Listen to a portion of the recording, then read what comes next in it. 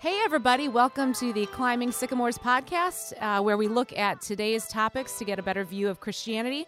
I'm Annie Beege, and I'm joined by my friends Ben Sadler and Matt Harbach.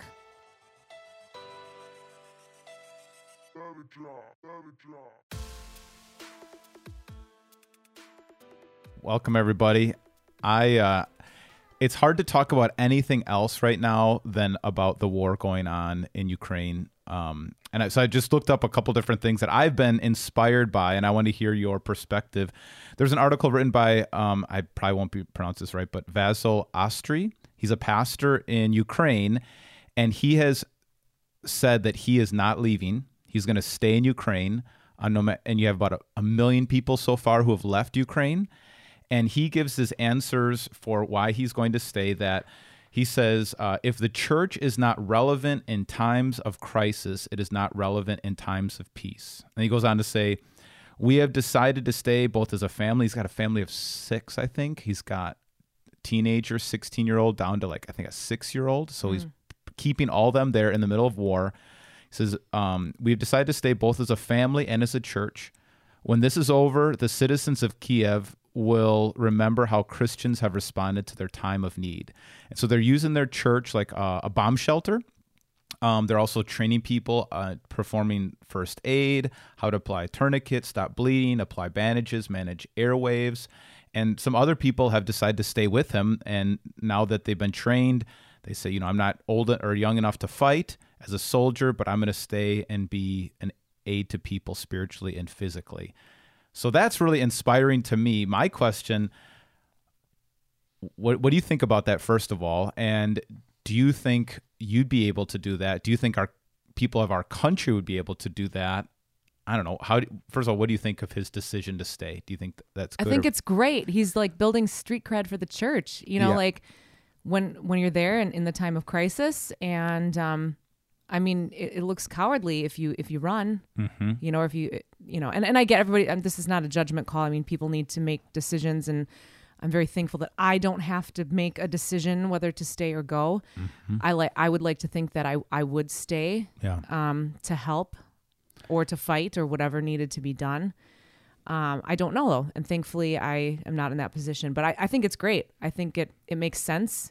And then when peacetime comes, and it will come eventually, then hopefully people, maybe unchurched people will look at it and use that as an example and say, wow, the church was there, or the, Christianity was there present. So I think that's been historically the case, that Christians have stayed in times of plague and pandemic and war. They have stayed back even to the risk of their own life based on Jesus' sacrifice. The other big name is Dietrich Bonhoeffer. He was a Lutheran pastor during the time of World War II, and he did a kind of a tour of the United States. I don't know what was all the reason why, but he could have stayed in the United States as Hitler was rising, and he decided to go back, continue to work with an underground seminary, and then he actually worked to be part of the assassination of Hitler, the attempt, and right as the war was ending, he was captured and killed for his faith and staying back. So that made him kind of a martyr. What do you think, Matt? How do you look at this? Would you stay? I have no idea if I'd stay or not. But I think what's more interesting is when you say that you have nothing to fear, do you really believe that? And if you're a Christian, you kind of should, and that is what you would say. And so it's not that everyone should stay, and maybe it's not the right choice for everybody to stay. Maybe God doesn't want everyone to stay. But if you're willing to stay, and you can really say, yeah, if I die, that's okay. Actually, it's better if I die sooner. Do you actually believe that? I think that's a point for us to sort of take inventory of our own very comfortable existences. Yeah. Now, I've been following it.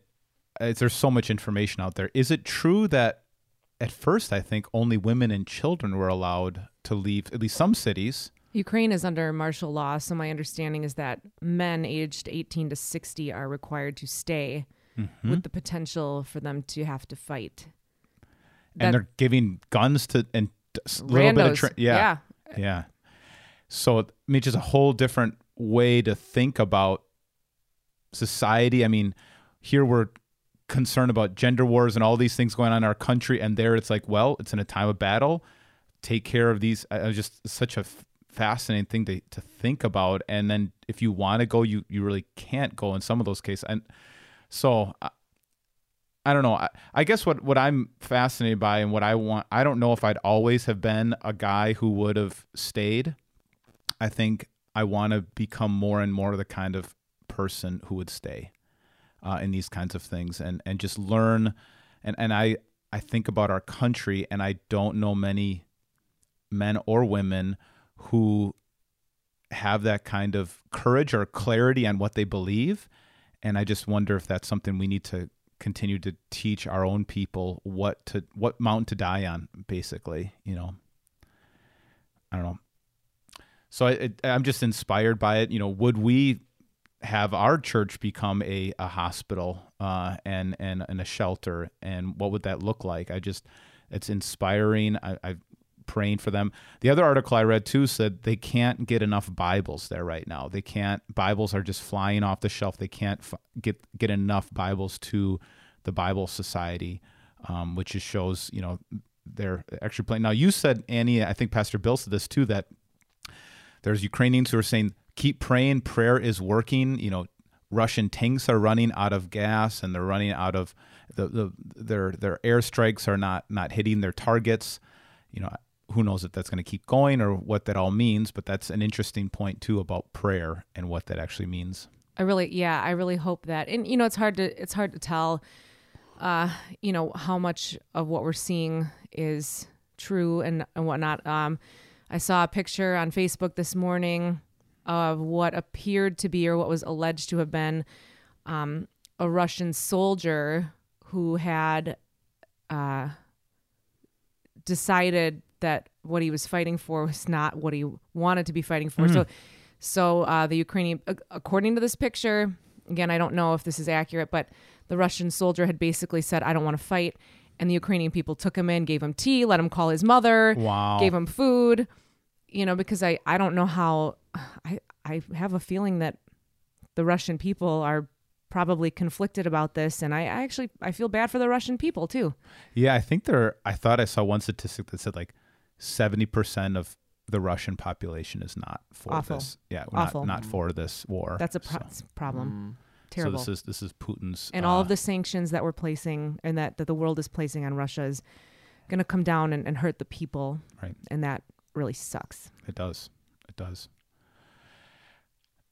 Matt, you're talking about if we really believe what we believe, should be willing to die, or that is interesting to talk in the safety of our little studio here, but you wonder when you're in that moment of panic and you're in that moment of trauma, does that stand up? And I've heard from different things that I've listened and read that PTSD goes down if you really wanted to enter into the military, you really wanted to be in this fight, you really saw a noble goal and you saw why you're doing it. It goes up a lot more if you didn't want to be there. You don't really support this. It's not, and you're just trying to kind of maybe flee or not. You're conflicted, and so I think that has a big. Yeah, if you're a Russian person who's conflicted on what you should be doing, but maybe if you are a Ukrainian citizen who are saying, I love my country and I think this is wrong and I'm going to fight for it and take care of my family as much as I can. So. Just terrible. Yeah. Overall, I have nothing else. I think at least it's united our country for a little while. I know. We're not worried about politics and such. Most people I think are on the, in support of Ukraine. Mm-hmm. So that's good, I guess, for us. I guess just to close this whole thing out, I at least on this section, I'm inspired by this pastor. I pray that all of us could continue to get more and more clarity like he has on what really matters and what if you don't know what you're willing to die for, you'll fall for anything. I will add one more thing about Ukraine, which I saw on one of my Facebook groups that's all about church tech and church media, and it was like I think like a live stream from a Ukrainian church on Sunday morning, like 5 days ago or whatever. And I mean, these people were going nuts. Like they were so rowdy. They were so excited. Like the place was packed with people, and they're jumping around. Like it's a very different style of music. It's like very percussive. Like people are literally like dancing. And I don't know. I just that struck me on a Sunday morning. How I'm usually half asleep in the back of the room, And they're in wartime. Yeah. We'll keep praying for them and keep learning from them. All right. Well, this next article from Christianity Today was written by Russell Moore called Ash Wednesday in the Time of War. And I thought it was fascinating. He said that supposedly Putin is using mobile crematoriums. And the reason he's using it is he wants to to extinguish not the victims of war or he wants to get rid of any of his own soldiers that have fallen as a way of hiding the numbers, as to not showing any kind of weakness and to show a kind of strength in himself. And he goes on to explain, Putin operates out of what intelligence services and diplomats tell us is a nostalgia of the old superpower days of the Soviet Union. To do this, he projects an image, the shirtless warrior riding a horse, for example. The last thing he wants the world to see is the corpses of Russian soldiers. That would suggest weakness. The Ukrainians, led by their president, seem to want the world and their own countrymen to see the opposite. The vulnerable people who are willing to die with honor and who are in desperate need of help. And then he says Putin's denial of death is not uncommon in history of the world, especially the tyrants with delusions of empire. The pyramids of the pharaohs tried to present rulers who could, in some ways, transcend death. So do the images that other emperors employed of their own immortality and even godhood. So on one hand, what is it about Putin that the whole world is hating right now? It's this idea of complete control and strength. I think you read an article and compared it to an abusive husband and Ukraine kind of like trying to get out. Yeah, trying to get out of an abusive relationship and got some strength.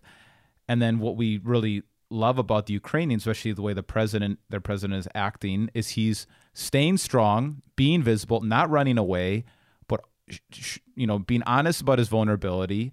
Not trying to dress things up. What very often politicians will do, dress things up to make them look strong, but willing to die with honor. So what are your reactions to that? This idea of dictators like Putin trying to erase any signs of weakness? What is it about the weakness of the Ukraine people that kind of is drawing us in? And I don't know.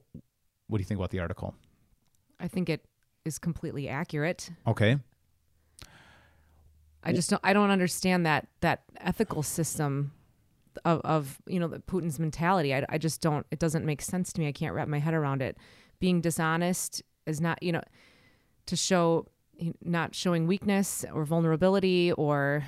Do you still have that post that you read to me on the comparing? Yeah. If you could find I'll find it, yeah. I think you should find that and read that, because that I think, like you said, you don't have the mentality, but if you kind of look at it as an abusive relationship, it actually makes a little bit more sense when you don't look at it, globally or internationally, but on the level of.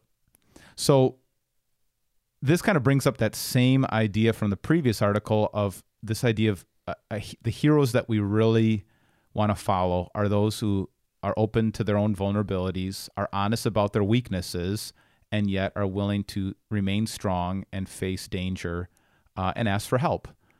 The difference is people who, give this idea of strength without weakness.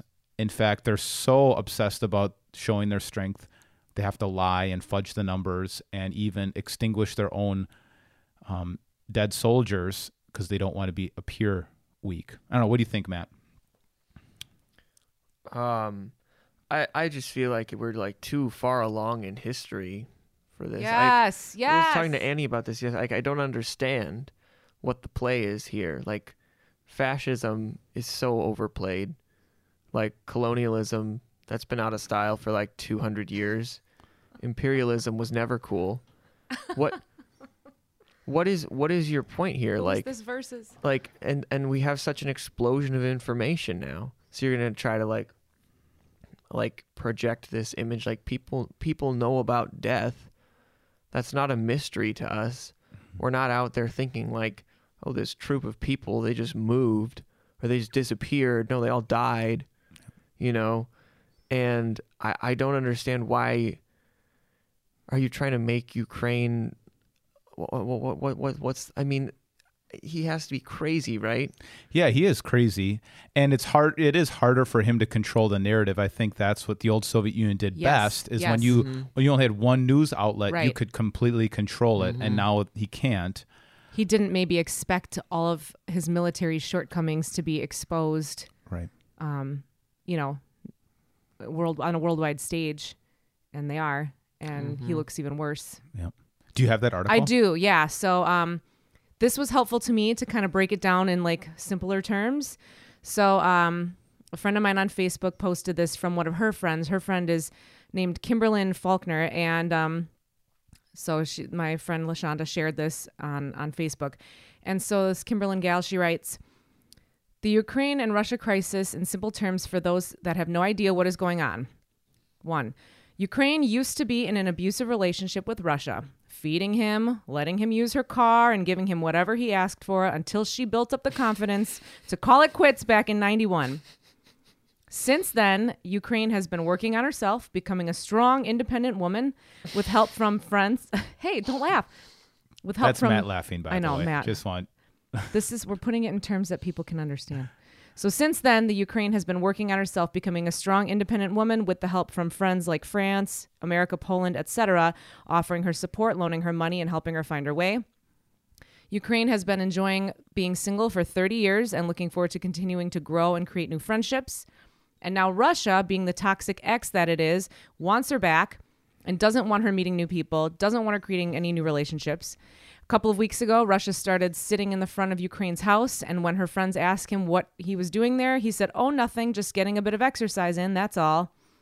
And after her friends told her that Russia was potentially getting ready to do something bad to her, he said, "They're lying, they just want you to be scared of me, and that's not what it is." Yesterday, so this was written about a week ago. Yesterday, Russia broke into Ukraine's house, beating her up and taking advantage of her while on live stream and double dog daring any of her friends to do something about it. And if they do want the smoke, Russia got that thing on them. Thank you. I think, you know... Don't let Matt likes to laugh at the strong independent. Listen. I think that's really helpful, though. Like what you're saying, this doesn't make any rational sense. But when you're dealing... when I've dealt with... abusive relationships, you know, these narcissistic people, usually men, have no game plan. Like you said, this is not going to end well. Like, where are you going with this? They're just desperate. It's like, I need the control of this. I'm just desperate. I'm losing control. Yeah, and they're willing to keep doubling down as long until it flames out. I mean, they just keep going. I mean, what was Hitler's ultimate goal? I mean, take over the world until it's all over. I mean, it's not rational, but I think when you put it in those terms, you know, and you look at an individual relationships, it's not rational. And yet for whatever reason, this kind of godlike, and this is every movie and story, you have some villain who wants to be a godlike character and he's willing to control whatever he has to do, the narrative, people, to have that control. It's all about control. And how could a person's conscience allow this? Like, I just don't, this ends justify the means kind of mentality where it doesn't matter what you do to get to where you are, no matter who you have to step on, no matter how many lives you ruin. What is that? And like, it's okay as long as you end up with what you, with the goal, you meet the goal that you wanted, and it doesn't matter how you got there. Like, I can't wrap my head around that. Well, I think that's the whole story of Pharaoh in Egypt and the Exodus story, where God is long suffering, sends plagues, to try to get Pharaoh to wake up and let God's people go, let the Israelites go. And it says that he hardened his heart. And that's that you were asking about conscience. And I think these people, when you get to that, they have no conscience. And conscience is one of the greatest gifts that God has given us, that we can have empathy and see other people and see what our actions are, harm it's causing other people, and having a sense of guilt. It's one of the, shame is that this idea that I'm worthless, no one will ever love me. That's not from God. But guilt is this idea I did something wrong and I need to change my ways and ask for forgiveness. That's a huge gift. And yeah, I mean, Putin is in a long line of Hitlers and like Pharaoh of Egypt in the days of Israel, of people who've hardened their hearts. Yeah, so I think that's how do you fix that? Well, I think after a while, the only job of the villain is to make the hero look good. I mean, there's no way out of this. At the end of the day, that's what's again so fascinating about the story of Egypt is the first 4 or 5 plagues. It says that Pharaoh hardened his heart. And then the last couple of plagues, it says, and God hardened Pharaoh's heart to the point like God almost gives people over to their own destruction. Like, you want to keep hardening your heart, I'm going to give it over to you, and I'm going to make the heroes look good. I mean, right now, Putin looks horrible. Every article I've read saying he doesn't have a plan B. Like, he's going to go all in until he's gone and done. And so I think the only way is you support victims and people like the Ukrainian people and try to stop this man, because you're not going to change him. You're not going to change. And in all the abusive relationships that I've worked with, I don't know any of them where the abuser has fully repented in the relationship. Sometimes after the relationship's over, went to jail or lost the relationship, maybe years later, like wakes up a little bit. But you harden your heart so far where you start to not care at all what people, it just totally seared your heart. That kind of person, you just got to stop. Cut them loose. Yeah, you got to stop. You got to stop trying to be rehabilitation mode and into protection mode, protecting the victims. So, yeah. I was going to say, I think maybe less of a Christian answer, but still a factor is from everything I know about Putin, I think actually like when he first couple of years after he came to power, his approval ratings were pretty high, and the Russians actually liked him for like what we would say would be like a really long time, for someone who acts the way he does. And so, I mean, I think he's out of touch. I think he's been in power for so long. It's been like 22 years. Yeah, you kind of like marinate in that. You isolate yourself from all the hostility, and you just tell yourself that those people are just weak idiots, basically. Why don't you think that's a Christian answer? Well, I'm just saying maybe it has less to do, you're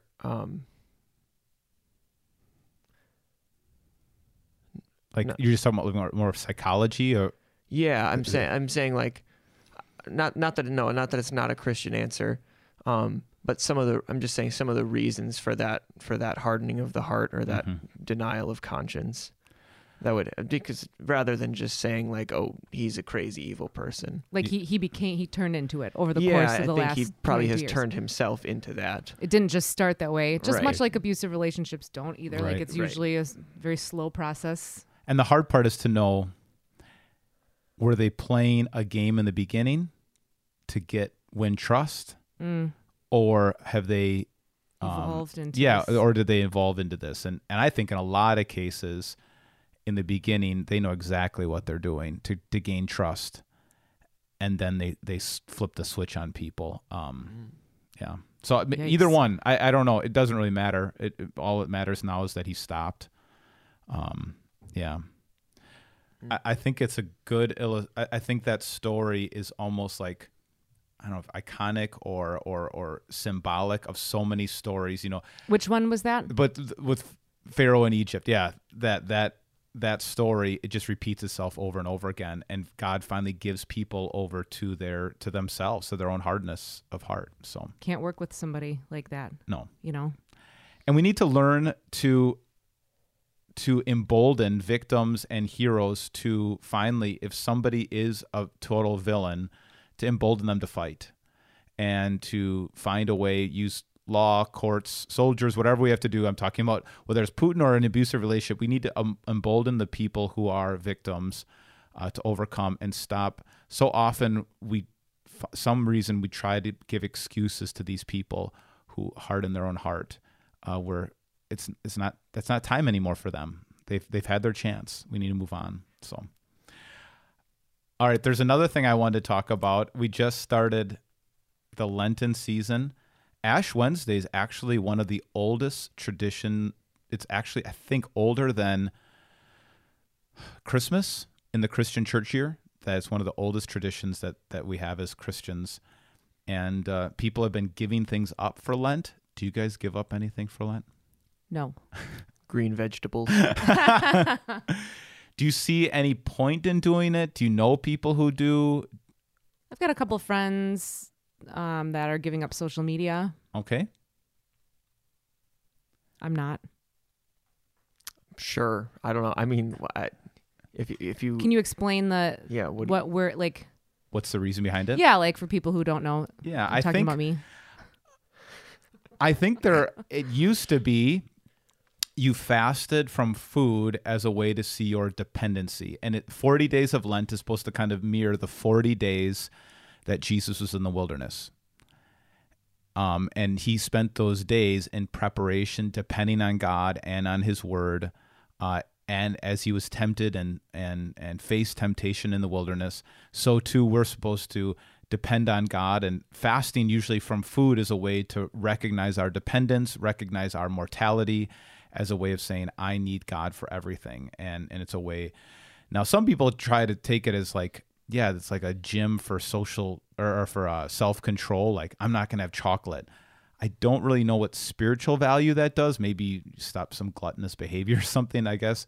But traditionally, the idea of fasting was one of showing a sign of dependence on God. I have in the past tried to do some sort of fasting, usually with food or something like that. It hasn't always given that.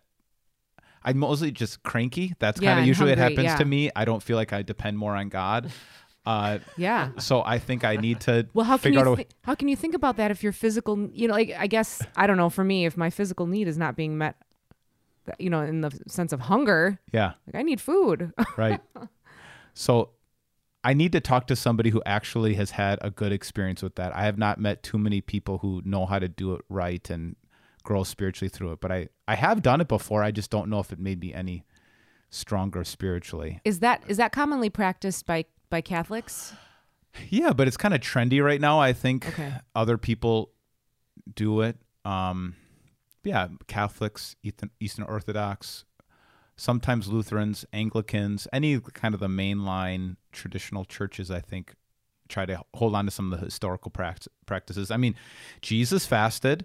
When he said, had the Sermon on the Mount, he says, when you fast, this is how you should do it. He was very clear, like, when you fast, don't look somber as the heathen do, and don't, go around telling everybody how much you're fasting. And, he made it, do it in secret, wash your face and just carry on with your normal day. Let it be between you and God. Don't make it this sense of pride. I think that can happen.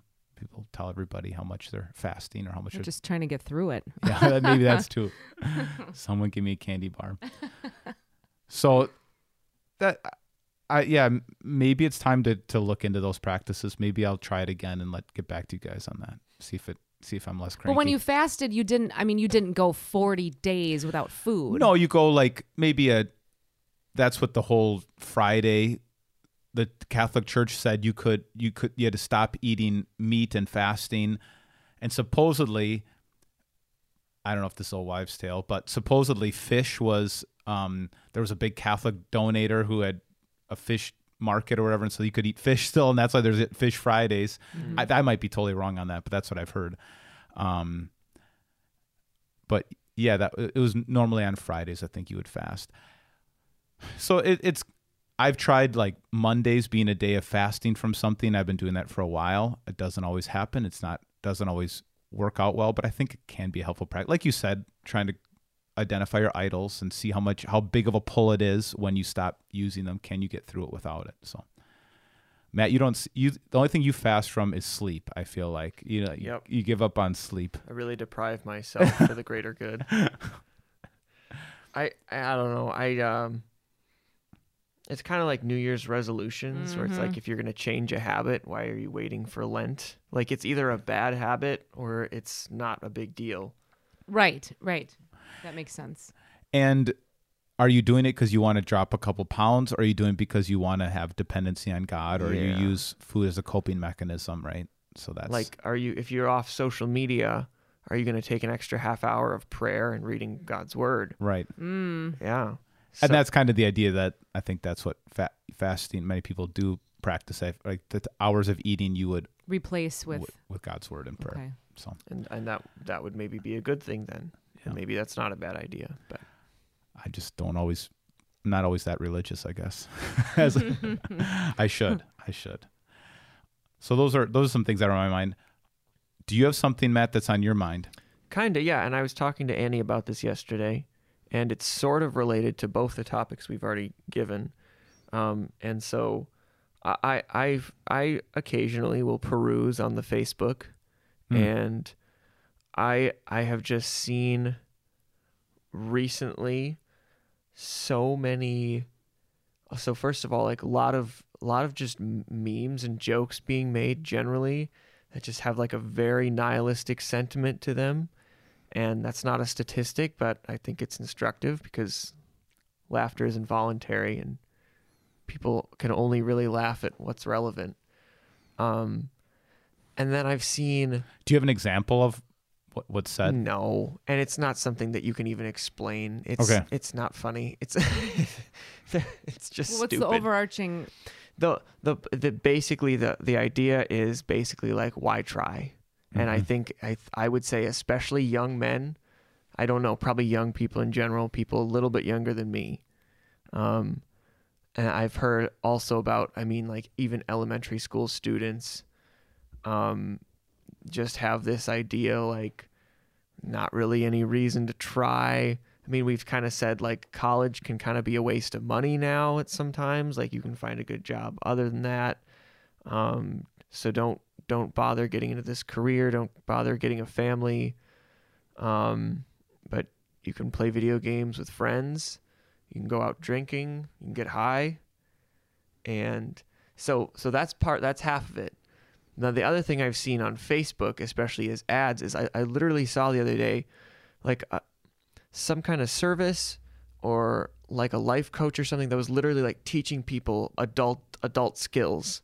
Like if you needed to learn how to be a grown up, you could like hire this person or this company. It's like, what? What are they teaching you, to balance a checkbook? I don't we don't know. really I didn't do that. That's click kind of on it, irrelevant right. now, but I see Clean more a and more of toilet. that. Like, yeah. I see more and more of like people that are just offering like things that you wouldn't even consider marketable. Yeah. But it's like, okay, there's a need for that. Yeah. And one of these I saw that I actually thought was kind of cool. It's not overtly Christian, but it has some kind of Christian undertones to it. Is this group called Exodus 90? Have you heard of that? Yeah, it's I think it's actually Catholic men's. Oh, it is? A Okay. men's kind of 90 days of kind of Yeah. growth. Yep. Cold And- showers. So yeah, Well, it's like go to sleep early, wake up at go to sleep at this time, wake up at this time.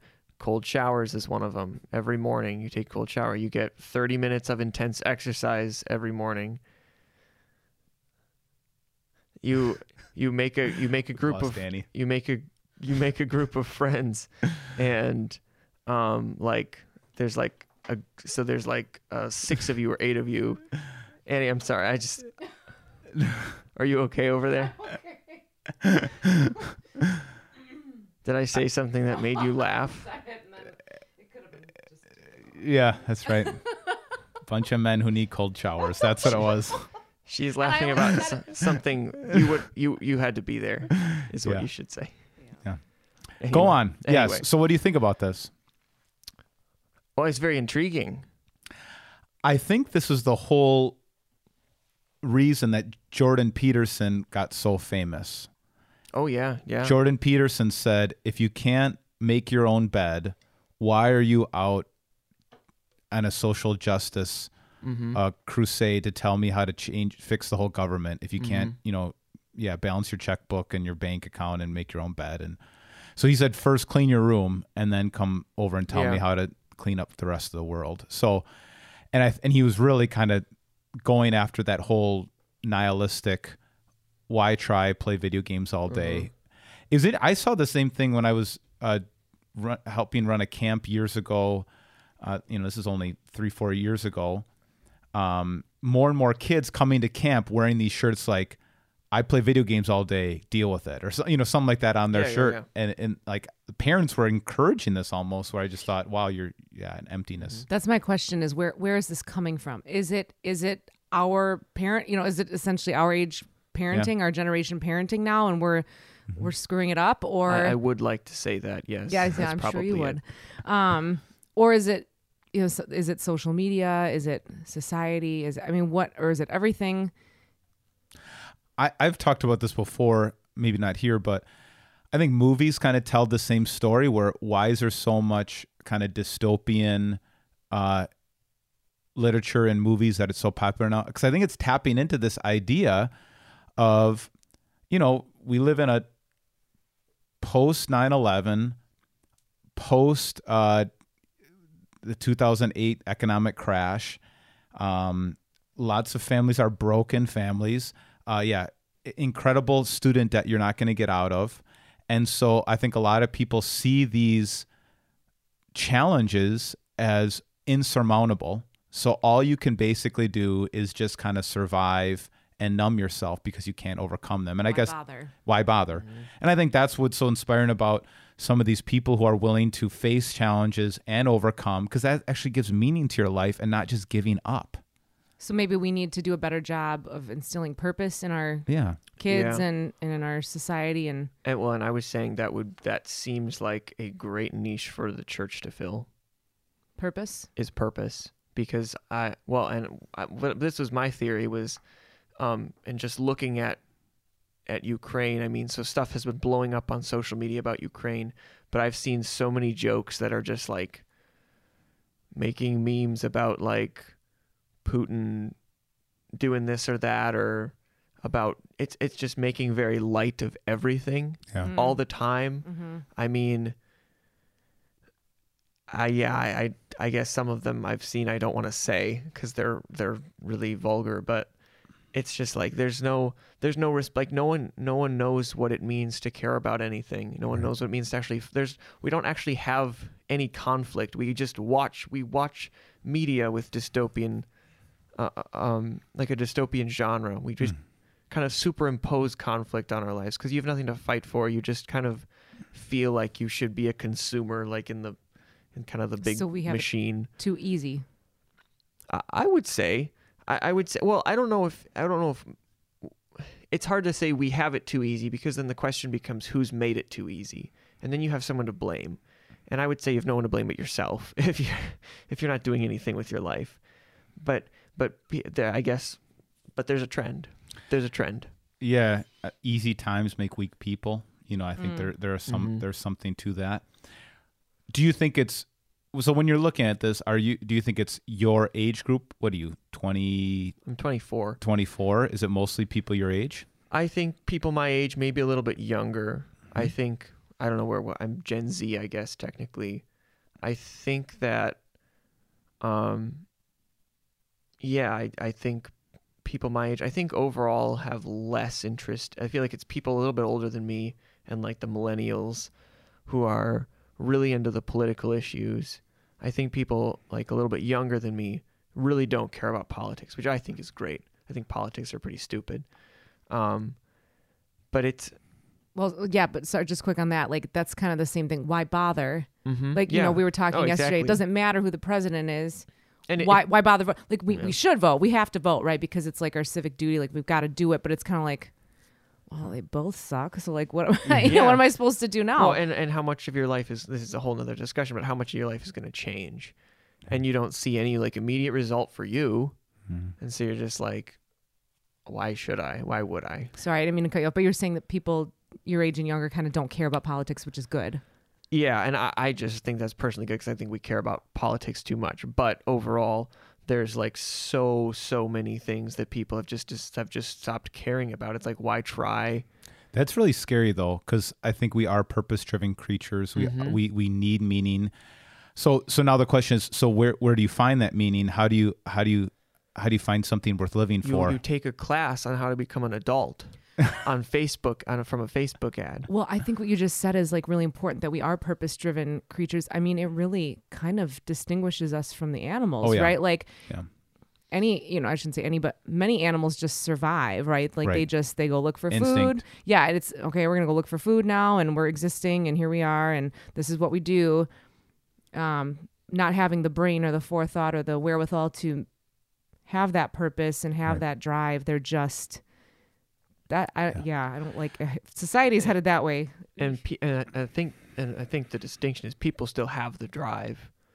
It's sort of like an intentional apathy, an active apathy. It's a rebellion, but you don't know who you're rebelling against. Ooh. And so you're just sort of frustrated at everything, and so you just go and you do nothing. I think it's a lack of core values. There's a lack of, what do I actually care about? I think we've had all these different social justice movements, and I think they're kind of showing to be empty at the end of the day. These aren't actually real. Some of them are I think obviously racism is a real issue, but how we're going about some of these things are actually very different than maybe the civil rights leaders of the 1960s and 70s. With Martin Luther King Jr. actually had a clear goal, what he wanted to do and how he was going to go about nonviolent protests. We don't have any of those clear goals right now. I do think it's really important. My favorite book outside of the Bible is A Man's Search for Meaning by Viktor Frankl. And that's what he found out. He said, we are purpose-driven creatures. And in the Holocaust, he said, the only people who would survive the concentration camps are those who had a sense of meaning. And you had to find your own. And you don't even have to find it. You just have to believe that there is meaning. And if you believe there is meaning, that's enough. And you're going to help somebody. You're going to do something with your life. If you don't feel like there's any ultimate meaning, man, you're screwed. But so I mean, tying that together with now, what do you do? Yeah. And I've just seen like the number of ads or like this Exodus 90 thing. Yeah. Where it's like, here's somebody who has direction. Yeah. Here's somebody that has a plan, and it's like, do these steps. And actually, like, the more radical it is, I think the more intriguing it is. Right. Like I could do that. I could transform, quote unquote, transform your life in 90 days. I could be a totally different person. I could be hell bent on one purpose. I don't have to care about these other things anybody else cares about, and I could do something. I think people find that really, really fascinating. Yeah, it's a void for either good leaders or dictators or cults. Because if you're aimless, you don't have any convictions, and you don't know, you'll get caught. You'll do anything. So I think go back to, I think that's what the rise of Hitler and the rise of Putin was like. For Hitler, after the Treaty of Versailles, like people were empty in Germany. They didn't know what to do. Then you have a charismatic leader who says, I know what to do. I'll give you a plan. And they jumped on it. So I think that you're right. This is where the church needs to step up and give people clear direction. Yeah. But is that Exodus 90 based in any type of psychological? Well, everything that they prescribe, I would say is generally accepted as pretty healthy. There are health benefits to taking cold showers. Obviously, getting more sleep, getting more exercise, cutting out junk food, cutting out too much social media, cutting out being on your phone too much, making close friends, establishing relationships, and then actually keeping up with those, having accountability partners, that sort of thing. I mean, that's all good stuff, and I don't think anyone's arguing with that. Okay. It's nothing like weird. No, I think that these are the reasons I wanted the men's mentoring program here at Victory, and I've been so thankful for that, is because of that reason. And then on top of that, this book study we're going to be doing here on a mission is that same kind of thing, is helping people find purpose in their life. So I think that's huge. I think that's why the church exists. And you have an app too. Right. So every day. Yeah. What is the app? What is it called? Say it nice and loud. Nice and loud How do you for those in spell the it? back.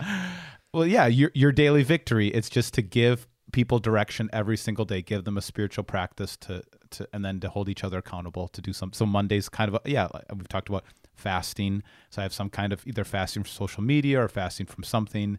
Tuesday is usually some kind of prayer. Wednesday is some kind of study.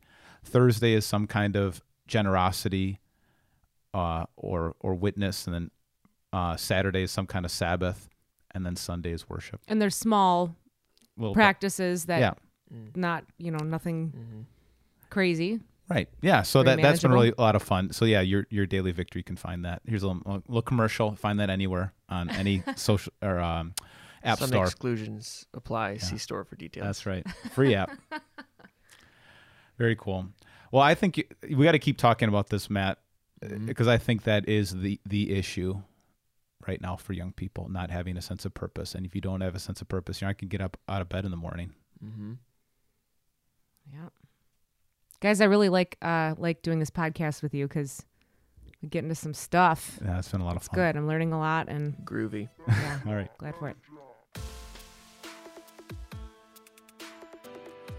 If you'd like to get a hold of us here at the Climbing Sycamores podcast, feel free to email bsadler@victoryofthelamb.com. BSADLER@victoryofthelamb.com. If you like today's intro music, it's been brought to you by Andrew Lynch's song, My Name. Hello.